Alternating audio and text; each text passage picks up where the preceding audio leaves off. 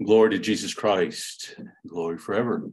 Welcome back, everybody, to our study of the ladder of divine ascent, and blessed Ash Wednesday to everyone who has their ashes this morning or this evening, and had my first pre-sanctified liturgy tonight, right before this group.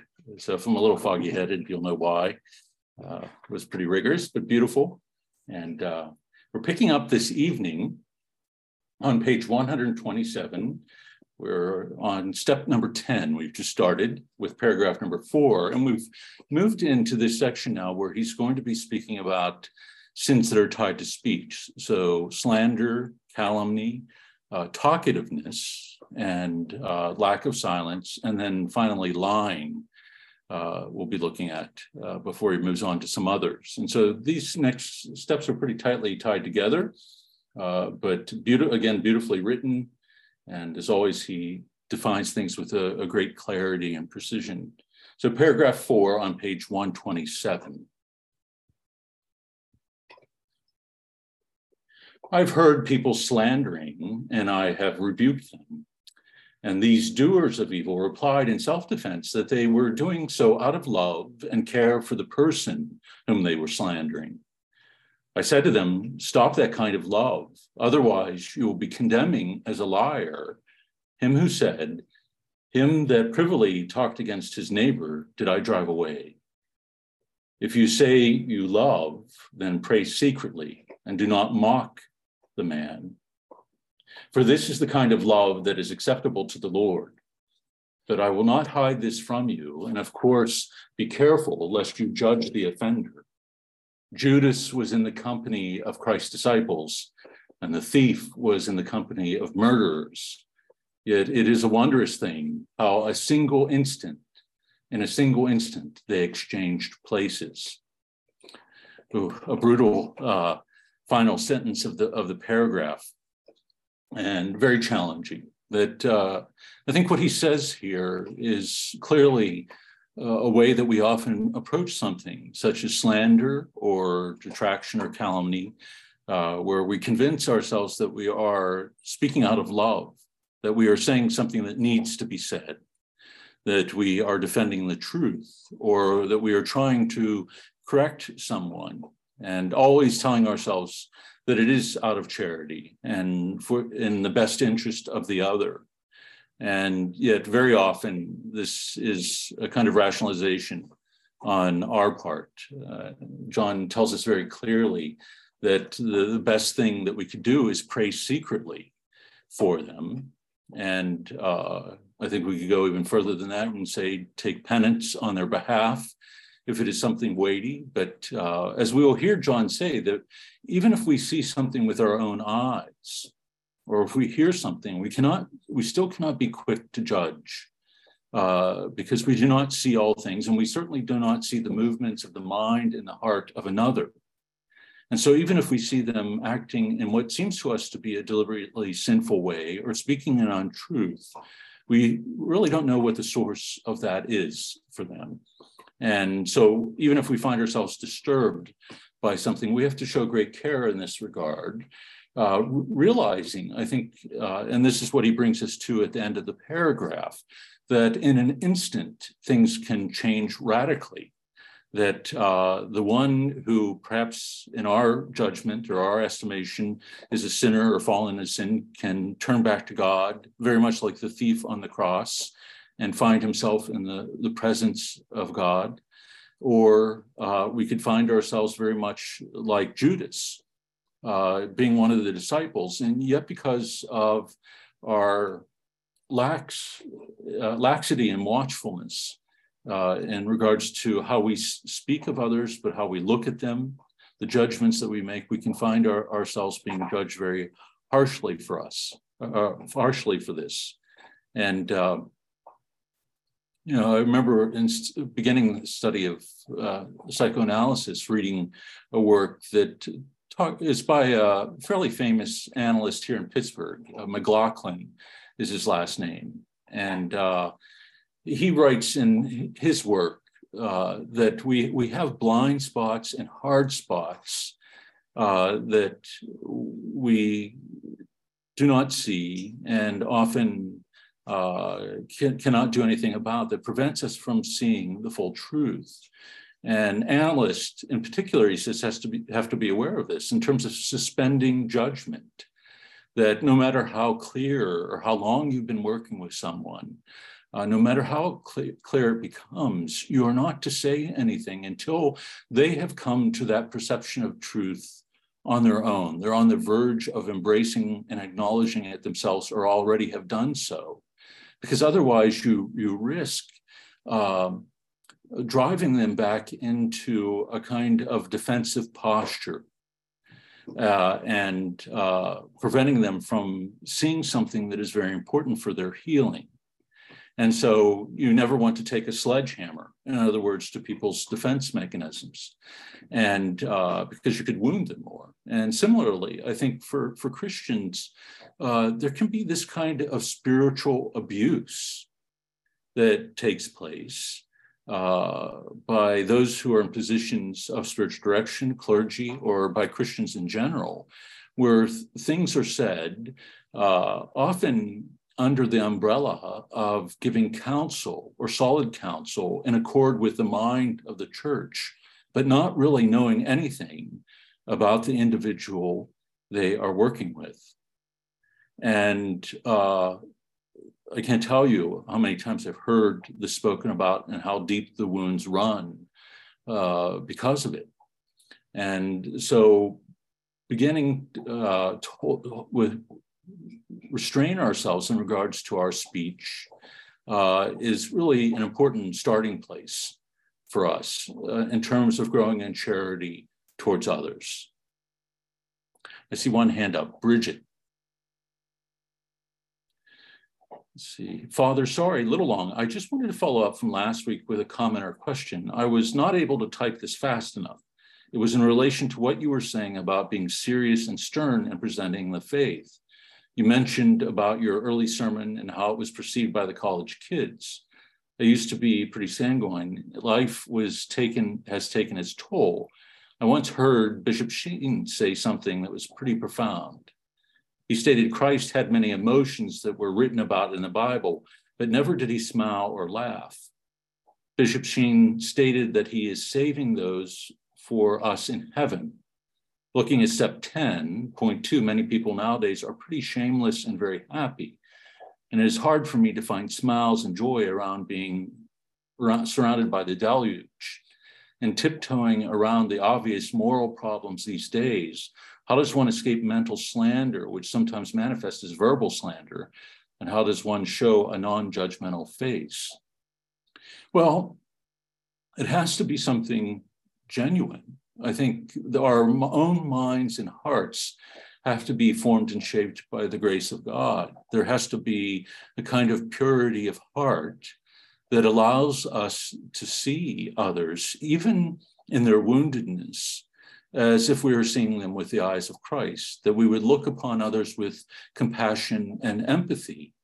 And I think it's only when we have this purity of heart, then do we not make that movement to slander or harsh judgment, or even, as it were, having to put on a face, put on a mask as if we are pretending. The purer our heart becomes, the more Christ-like we become, the more truthfully that we can engage others and engage them in charity. I think the problem with our vision of others is that it often lacks humility and charity, an understanding of the truth about ourselves and our own woundedness. And as we've often talked about, the solidarity that we experience with others in their sin, but also recognizing them as those for whom Christ died.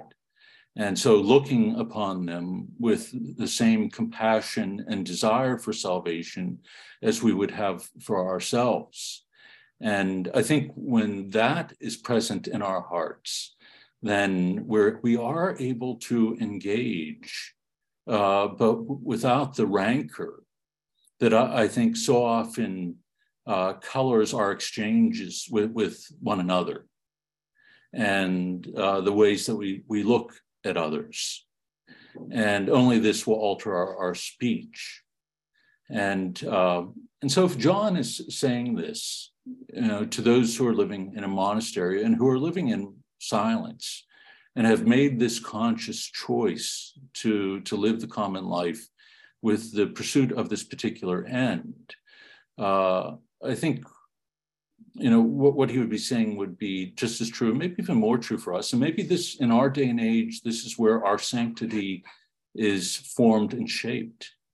There's one modern day saint who said, those who maintain a purity of heart in our generation are greater than or as great as the martyrs of old when the church was persecuted. So to maintain this purity of heart, when we are surrounded by that which is often the antithesis to the gospel, and often which is very dark and distorted, requires a kind of purity of heart that not only leaves us unscathed by it, but gives us a heart capable of looking upon others with love and charity. And part of it, I think, is trusting in the power of God's grace, active in other people's lives and active in and through us, through our prayer and our sacrifices, to go to those places where we cannot go through our words or our actions. That God can bring about a change in the heart of even one like the thief that is crucified next to him. Then if he can do this, then certainly he can reach into the hearts of those around us. Any other comments or follow-up? Okay. Number 5. He who wants to overcome the spirit of slander should not ascribe the blame to the person who falls, but to the demon who suggests it. For no one really wants to sin against God, even though we all sin without being forced to do so. So it's a shocking thing to hear a Desert Father say. And I think often they are presented to us as being these harsh characters. But here John is telling us that when we look at another person, we should not blame them for their sin, but recognize that they are under spiritual attack as we are. And so are often drawn into sin, whereas if they would see with clarity, and if they were capable of seeing the depth of God's love and their mercy, they would not be drawn. They would not be drawn there. And, we rarely see, I think, the history of the people around us and the things that they've gone through, the things that have formed and shaped their minds and their hearts, the trauma they've endured, physical, emotional, sexual abuse, or the image of God that has so often been presented to them that is at times far from loving and merciful. And if we look for the reason for the rejection of Christianity, again, we don't really have to look too much further than ourselves to see where it begins. Often within our own infidelity, our own incapacity to embrace the path of love that Christ has called us to tread. And this is where I think the daily examine is something very important for us, because it shows us how to begin to see and to pick up those subtle movements of the mind and heart where we are swift to condemn others or to look at them with suspicion or to assume the worst motivation in their actions or in their speech. And so John tells us, don't you blame them. If you have anger, direct it towards the demons. And again, redirect what you are experiencing towards prayer and spiritual sacrifice on their behalf. Support and strengthen them in the spiritual battle rather than condemning them. Number 6, I've known a man who sinned openly and repented secretly. I condemned him as a profligate, but he was chaste before God, having propitiated him by a genuine conversion. So John here, in sort of a rare revelation, self-revelation, tells us that, he once judged somebody, in the harshest way as a sinner who was deeply rooted in his sin, only to find out that this individual had a chaste heart before God, that he had undergone a conversion of which John was unaware. And, often we hear from the saints that there's a great work called The Cloud of Unknowing. I don't know if you're familiar with it. It's written by, they think he was one of the English mystics. They don't know the name of the author, man or woman. But he says it only takes an instant, an atom of a moment, he says, to turn the mind and the heart to God. And so in any individual that we engage, we don't know if there was a remorse, even in the act itself, that turned their minds and their heart back to God. And if it only takes an atom of a moment for that to take place, then how can we be swift to judge? That's how quickly we can find ourselves on the wrong side of a reality or this issue, just like what he said in the above paragraph, where the thief exchanges place with Judas. It could take place that swiftly. Do not regard the feelings of a person who speaks to you about his neighbor disparagingly, but rather say to him, "Stop, brother, I fall into graver sins every day. So how can I criticize him?" In this way, you will achieve 2 things. You will heal yourself and your neighbor with one plaster. This is one of the shortest ways to forgiveness of sins. I mean, not to judge. Judge not, and ye shall not be judged. So, valuable counsel, to judge oneself, to acknowledge the fact that one in one's own heart has often done worse things than what is being criticized or what is being condemned. And so to pull the focus off of the other. We are so perhaps hyperly aware of our own self-image and self-esteem, that the idea of humbling ourselves before another person like this seems like it could be too costly. Whereas John is telling us it's the shortest path to heaven, that to take upon ourselves the blame that is often directed to others is to cleanse ourselves, is to heal us, as well as to heal the one who's speaking disparagingly against another. So we act in true charity towards the one who's condemning someone, offering a healing word, as well as healing ourselves. Such a powerful little aphorism. Fire and water are incompatible, and so is judging others in one who wants to repent.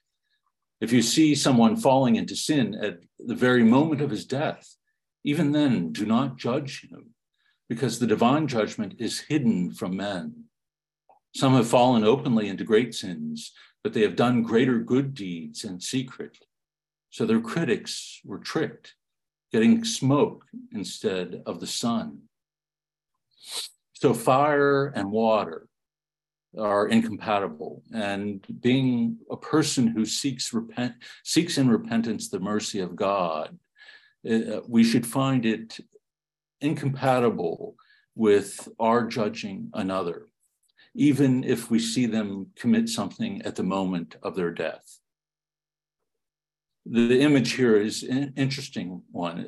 A kind of smoke screen is put up by the evil one. We are tricked into condemning a person We see smoke, but there's really no fire there, that what seemed like fire was quenched by the conversion of the other or by their good deeds. And we are fooled then by this into committing a grave sin, into the judgment of others and the breakdown of charity. Isn't it surprising? I think because John's teaching is so clear and so direct about the passions that it could make us think that there's a lack of charity there. And it's just the opposite. His clarity comes from his charity and his purity of heart. And so the sharpness of his teaching is matched only by the depth of his love and mercy. Any comments, questions? Does all of this resonate? Okay. Number 9, listen to me. Listen, all you malicious reckoners of other men's accounts. If it is true, as it really is true, that with what judgment ye judge, ye shall be judged, then whatever sins we blame our neighbor for, whether bodily or spiritual, we shall fall into them ourselves. That is certain. That little proverb, pride rideth before the fall. When we judge others and condemn them, then we can be pretty sure that we're going to fall into something that is either the same or equally or more humiliating. And so to fall into this kind of pride often leads us then to a lack of vigilance in regards to our own thoughts, and then sometimes falling into a sin that we feel that we have overcome or that we've moved past in some way, only to find ourselves drawn down to the depths. And being allowed to see this consequence, I think, is pretty important, not as a way of punishment, but of waking us up to what our judgment really does. And the only way for us to let go of that pride is to let us see our own poverty as it really is, how much God sustains us from moment to moment. If we know virtue, or if we know a kind of freedom that others seem to lack, it's only because of the grace of God. And so we can't for a moment allow ourselves to be, as he says here, malicious reckoners. You know, that especially when there is a malice, a kind of delight in the fall of another and the delight in the capacity to judge them harshly that brings upon us an even more severe kind of judgment. And, you know, we live in an age where there is there's kind of malice and darkness in it. And we've talked about this when we talked about dark spite, that there can be, you know, this really sharp point that we give to our words when we engage people about any number of things. Theology, liturgy, what's going on with the church, what the Pope said this day or that day, or, you know, what kind of fast somebody is keeping, or whether it looks like they're keeping a fast, whatever it might be. Number 10, hasty and severe judges of the sins of their neighbor fall into this passion because they have not yet attained to a thorough and constant remembrance and concern for their own sins. For if anyone could see his own vices accurately without the veil of self-love, he would worry about no one else in this life, considering that he would not have time enough for mourning for himself, even though he were to live 100 years, even though he were to see a whole river of Jordan, of tears streaming from his eyes. I have observed much mourning, such mourning, and I did not find in it even a trace of calumny or criticism. And so, you know, it's almost like we've come back to Bridget's initial question that John has gradually laid it out. What is our response to be when we see others engaged in this kind of calumny or detraction, or when we see it arise within ourselves? What is the path that we are to walk? And John, paints the image for us here so clearly: constant remember and concern for our own sins, and that if we did see them, we would never cease to shed tears. And where there are tears of remorse, then John says, I've never seen anybody commit this sin when those are genuine. Number 11, the demons, murderers as they are, push us into sin.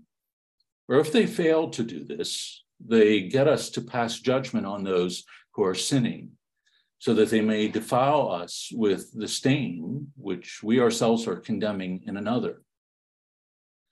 So the murderers, he describes them as, that they bring about a death within us, and they push us.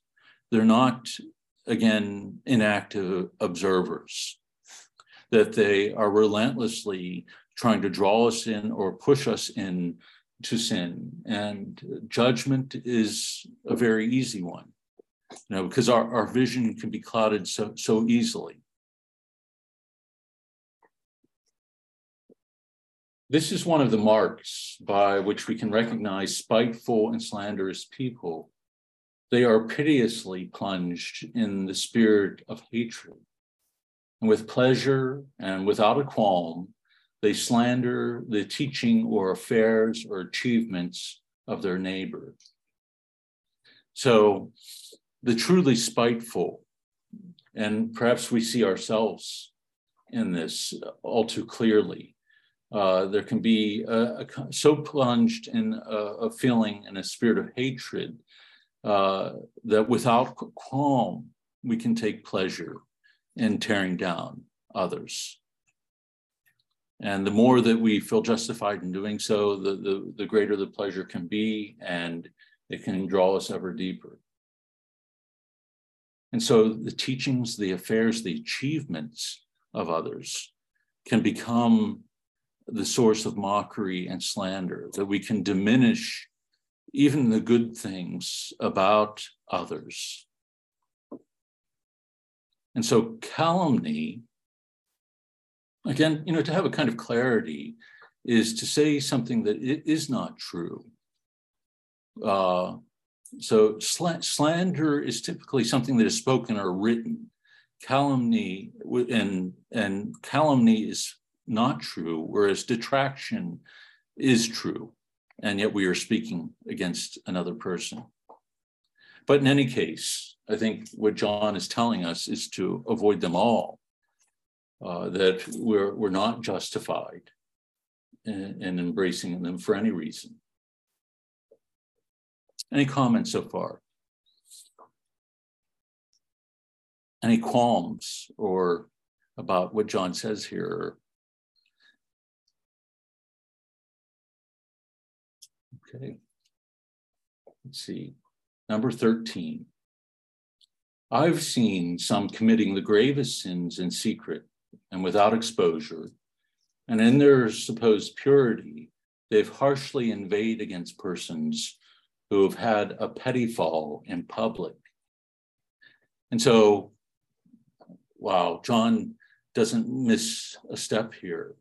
They're, in our own sinfulness, to protect our own self-image, to protect our own ego, we will then direct our attention towards a petty or small sin of another, even though in secret we are committing grave sins. And so, the defense mechanisms that we've often talked about are very active within the spiritual life. On a psychological level, we can know very clearly our conscience can be rebuking us in a very strong way. And the only way to silence it is then to redirect that incentive faculty, that incentive power towards another, and to be merciless in doing so. Because then our minds are captivated with that, with the other and what they're doing, no matter how small it is, and it takes the attention off of ourselves. And I don't think any of us are beyond this. It doesn't take many steps to get where John is talking about, if we sort of allow ourselves leeway in some measure in regards to how we are thinking or talking about another. To judge others is a shameless arrogation of the divine prerogative.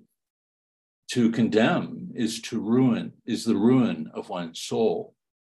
So in some ways, it is placing ourselves back into the sin of Adam and Eve, that, eating of the fruit of the tree, and you will know good and evil for yourself, and then you will be like gods. And so John is saying, we are taking what belongs to God alone, his prerogative to judge which is good and evil, and want to take it for ourselves and use it for ourselves. And in this way, we ruin our soul. It's like a second fall. And when we fall into it, it should be as bitter as the experience of Adam and Eve. And I think what they experience is an inability to control their own passions. And this is what often happens to us as well, as John has already said, that once we've gone down that path and we take from God what belongs to him, or seek to, when we embrace that illusion, we find ourselves suddenly unable even to control our own passions, our own desires and appetites.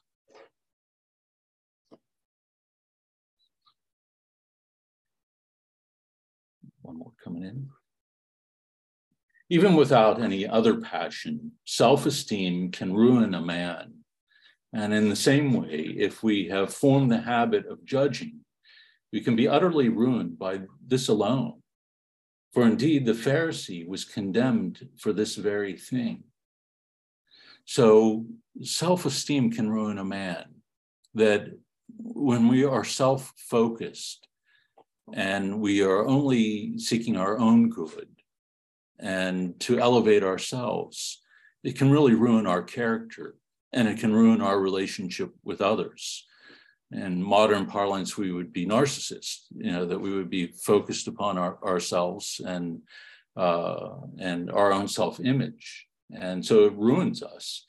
But he's saying here, when it takes this step on a spiritual level, when we get into the habit of judgment, and so where it becomes a passion, it becomes habitual for us, then it ruins the soul, that we are deeply rooted and mired in it. And because it's so tied to pride, it's not something that's easily uprooted or even easy for us to see. Rebecca Therese wrote, part of Leviticus 19 came into mind in relation to not judging at all. You shall not render an unjust judgment. You shall not be partial to the poor or defer to the great. With justice you shall judge your neighbor. You shall not go around as a slanderer among your people, and you shall not profit by the blood of your neighbor. I am the Lord. You shall not hate in your heart anyone of your kin. You shall reprove your neighbor, or you will incur guilt yourself. You shall not take vengeance or bear a grudge against any of your people, but you shall love your neighbor as yourself. I am the Lord. Right. And, we find the Lord pairing, when he's asked what is the greatest commandment, pairing this love of God and neighbor together. And what we see in Christ, though, is the perfecting of this word that is revealed even as early as in Leviticus. We see what shape that is to take in our life, that there in this one who is perfectly innocent, who's perfectly holy, a willingness to take upon himself the burden of the other, and a willingness to carry that burden all the way to the point of death on their behalf, on our behalf. And so he stretches the teaching here from the Old Testament to its breaking point, where we are shown the nature of the love to which we are called, to be perfect as our Heavenly Father is perfect, to be merciful as our Heavenly Father is merciful. That there's only one thing that we are allowed to do as Christian men and women in regards to other people, and that is to love them. Somehow, even after 2,000 years, we seem to have a hard time embracing that. A good grape picker who eats the right grapes will not start gathering unripe ones. A charitable and sensible mind takes careful note of whatever virtues it sees in anyone. But a fool looks for faults and defects. And of such it is said, they have searched after iniquity, and in searching, they are grown weary of searching. So, the person who truly loves is always going to seek to interpret through the lens of that love, to interpret the actions of others in a spirit of generosity. Whereas a person who is the fool is always going to interpret with the greatest suspicion, and in fact be looking for faults, looking for weaknesses, through which we can condemn another. And the last line is curious, a quote from the Psalm there. In searching, they are grown weary of searching. Because if you're only looking for faults, you're going to see faults everywhere. It's sort of like the person with the log in their own eye. It so fills the field of vision that that's all they see, logs everywhere, and in every person. And so John is basically saying the same thing. We are going to grow weary in this task because it will be never ending for us. Do not condemn, even if you see with your eyes, for they are often deceived. The 10th ascent. He who has mastered it is one who practices love or mourning. So one who has either been perfected in charity or one who sees with the greatest clarity the poverty of his own sin and so mourns and is incapable of directing judgment towards anyone. Such a powerful step. Again, this is what should be read in seminary. Because I just can't imagine anything being more helpful in terms of our own spiritual life on a day-to-day basis, and then certainly in the counsel that would be given to others. And because within the church, I think there is this tendency that we have to move to the intellectual and away from praxis, away from the practice that we find taught in the gospel. And in that, when we make it notional and we pull it into our mind, we shrink the gospel down, or we alter it in a way that is more acceptable for us. And we look for ways, as we often do as individuals, for loopholes or that allow us to get around from these teachings about not judging and about not being angry. And everybody points to Christ's anger in the temple, and flipping over the tables. And, because we want to find some way to be able to justify the feelings and the words and the actions that often flow from us with great ease, rather than trying to look at things with the clarity with which they are presented, not only by John, but most importantly in the gospel and what we see manifest on the cross. At one point, he'll talk about that within the text about meditating upon the cross, that it drives out our capacity then to speak against others or to lie about them, that it brings a kind of shame to us when we see the depth of that love so clearly, only then to have it reflect back at us our own lack of love and generosity. Any comments or questions about this step before we move on? Piercing and penetrating as always. Father, what year was that written? What year was that written roughly again? If you could remind me. Oh, like the 700s or 700s, 7th century, John. So thank you. Early, yeah. And he's certainly not the first to say it. I mean, he puts it in such a form because requested to by a neighboring abbot. But we find this in the Philokalia, all the very same things articulated there. And those are really from the beginning of the monastic life. So 4th century on, 300s on. And then certainly in the writings of the early fathers of the church as well. There's a couple here, Anthony and then Ambrose. Anthony, since the late Middle Ages, our culture has been both immoral and curious. We want the knowledge of St. Thomas's Summas, but we have not as eagerly gone to the other side of him, the one that made the Pange Lingua. We want knowledge for curiosity's sake, but not humility of devotion, right? And that's certainly not Thomas's fault. I think it's our own sin that has led us there. Thomas knew the importance, I think, and was part of what gave him the clarity that he did have about the faith, and even to acknowledge that in comparison to communion with he who is truth, what could be articulated is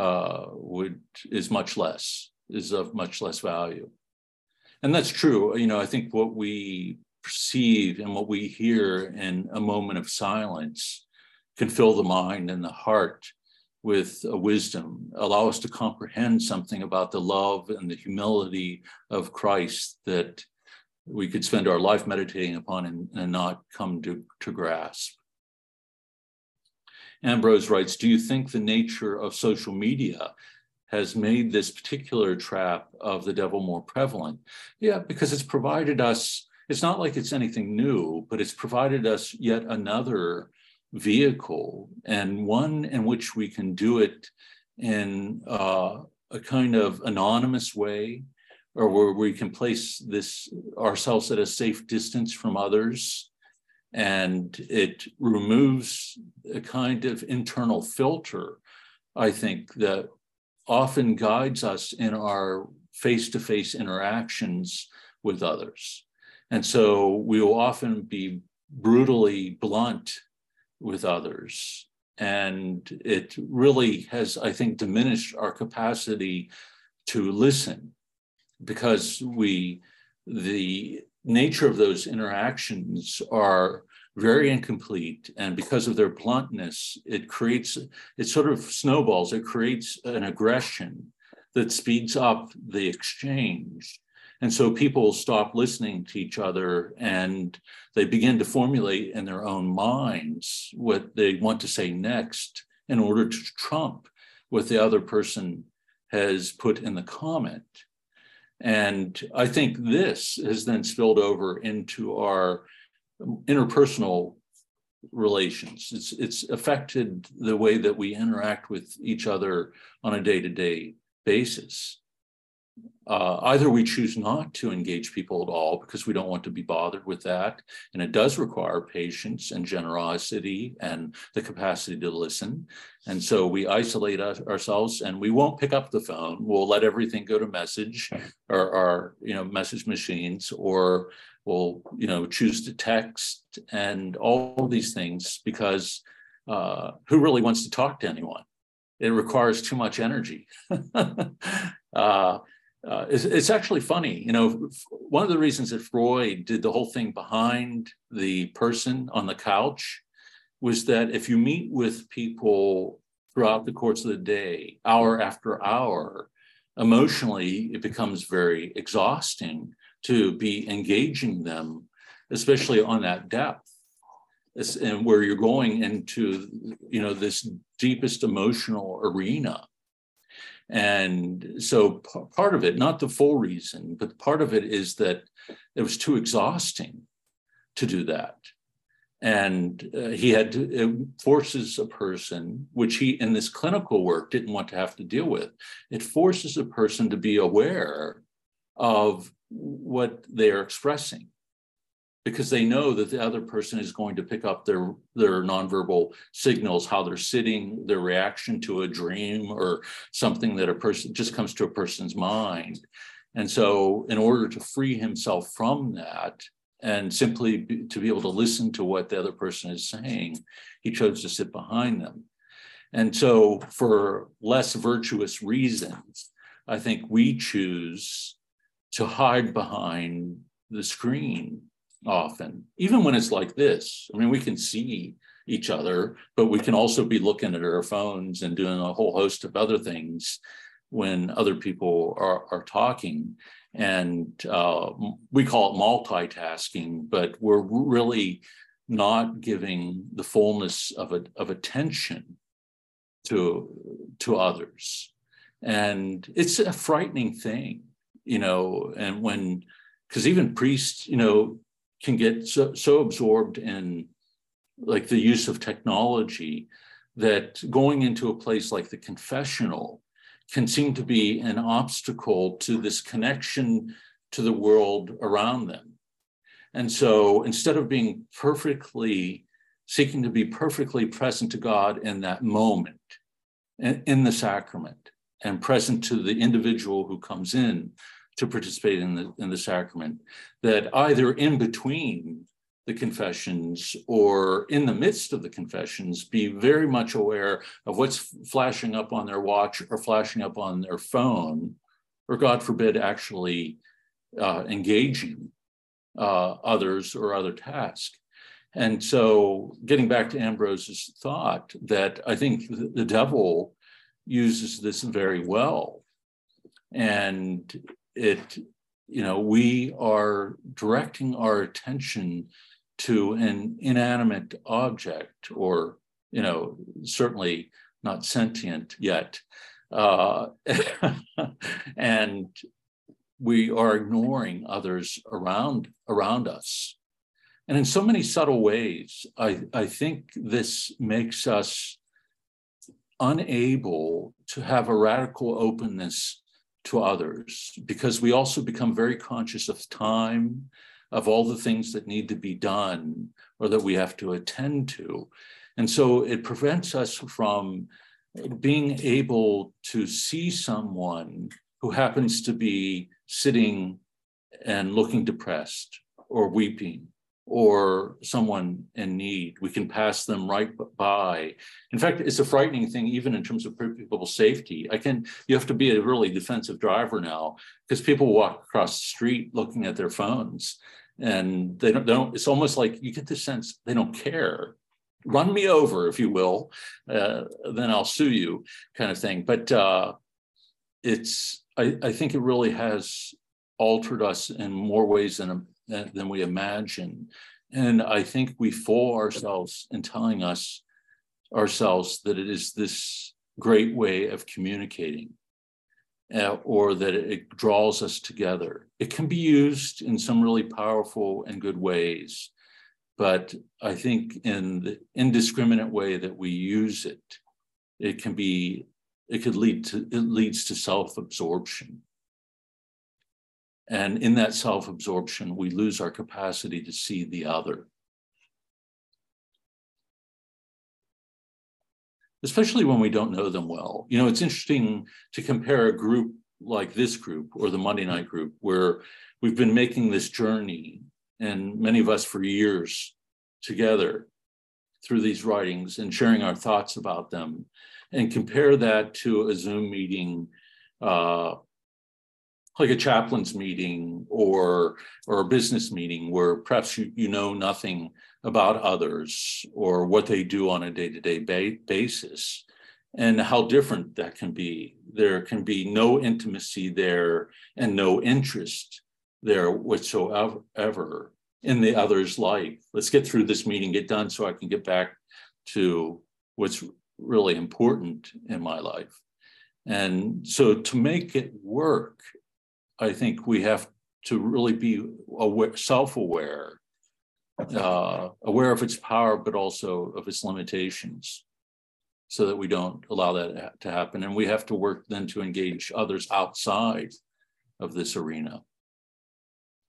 Sister Barbara Jean writes, how great it would be always to be centered on nothing, on noting the virtues, nothing but the virtues that observes in others. That's right. How freeing that would be. I don't think we're often aware of the energy that is expended in negativity. That it's not life-giving. It steals something from us. And so to direct that towards others, we find that it can be but truly toxic. It can weigh the spirit down. And if we think about looking at others with love and charity and always looking for the good and the virtuous, there's something there that's going to elevate us and probably them as well in our encounters. Bridget writes, as a nurse, I can attest it is physically and mentally debilitating communicating. Many of my coworkers talk about how they can't even talk after a shift. Verbal interaction is very challenging. It is, but I think in days past, it's sort of interesting. Silence and intimacy go together. And I think in different time periods, people had greater opportunity for silence. Think about before there were cars and television, let alone computers. And the way that people would work often involved greater silence and on a day-to-day basis. And if they were working in the fields or even working in the mills, there wasn't this constant chatter in the background or a constant chatter throughout the course of the day. Because think about it, if people are agitated constantly by watching the news or listening to the news or following their feeds on Twitter or Facebook, they're going to be constantly communicating that to others. So it's going to filter into our daily conversation. And so we're going to find each other to be exhausting to be around. But if we're in this state of silence and intimacy with God, then when we do come together and engage each other, we have that energy to be fully attentive to each other and to engage each other. And it was interesting growing up. I've mentioned this before about these, blue collar workers down in Monessen, and I spent a lot of my youth in the French club with these guys, and they would be playing euchre and having a beer and playing this kind of Belgian bowling. I think it was called Guy.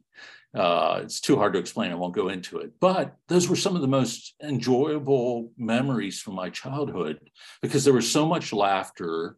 They knew each other so well.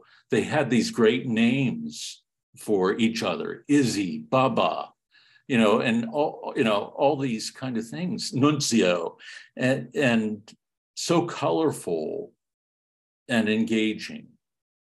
And, it's not like they were perfect individuals or didn't have their troubles, but it seemed like people did a lot more for each other and were engaged in each other's life far more in all these little ways. And now it seems like we live in these isolated worlds where we engage every once in a while when we have to. or when we are pressed to in our work. So even in marriage, like silence and intimacy are really important. That couples need that silence where they can engage God in order then to re-engage each other with the kind of freedom and generosity of spirit. And so not silence and just getting the heck away from one's spouse, but something that is truly restorative. Ambrose writes, number 12 and number 15, I recently learned of a few very vocal critics, including a former apologist in the church, ending up leaving the faith, either entirely or moving to a sect.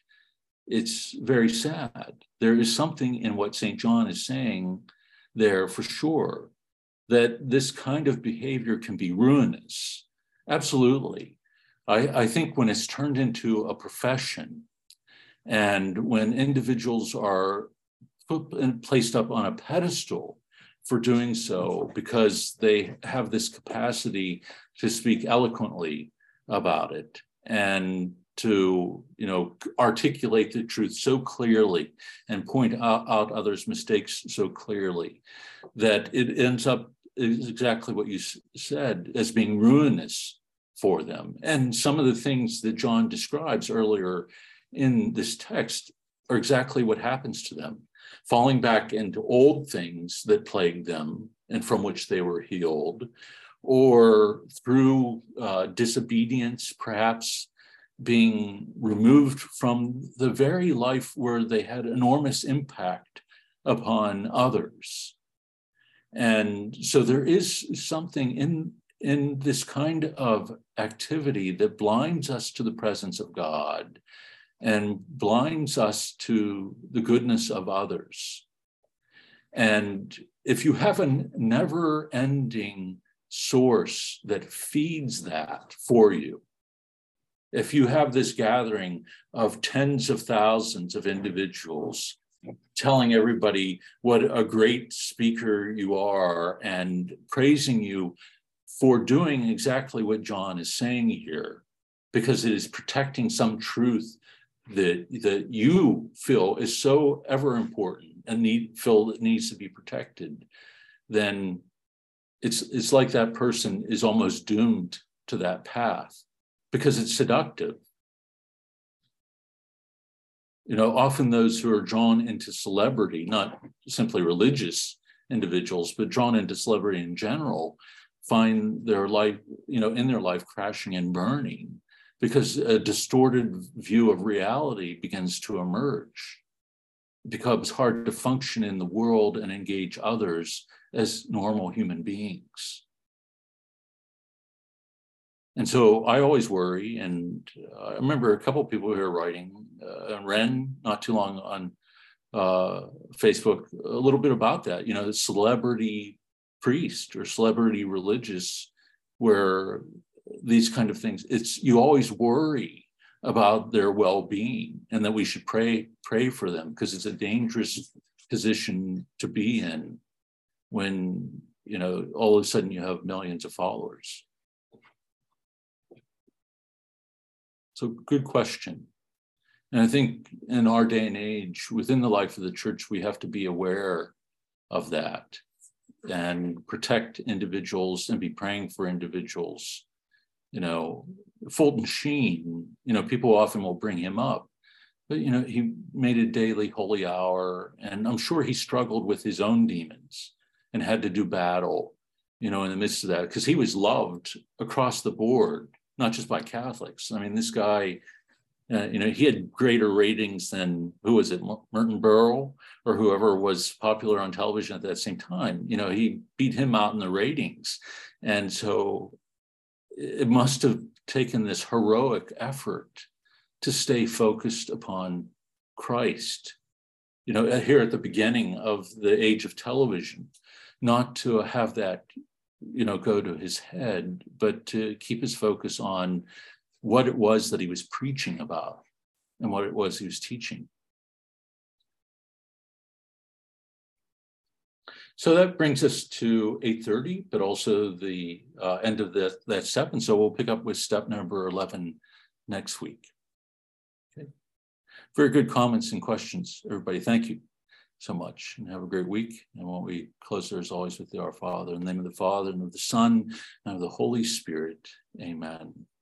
Our Father, who art in heaven, hallowed be thy name. Thy kingdom come, thy will be done, on earth as it is in heaven. Give us this day our daily bread, and forgive us our trespasses, as we forgive those who trespass against us. And lead us not into temptation, but deliver us from evil. Amen. The Lord be with you. Now, may God bless you, the Father, the Son, and the Holy Spirit. Amen. Go in peace.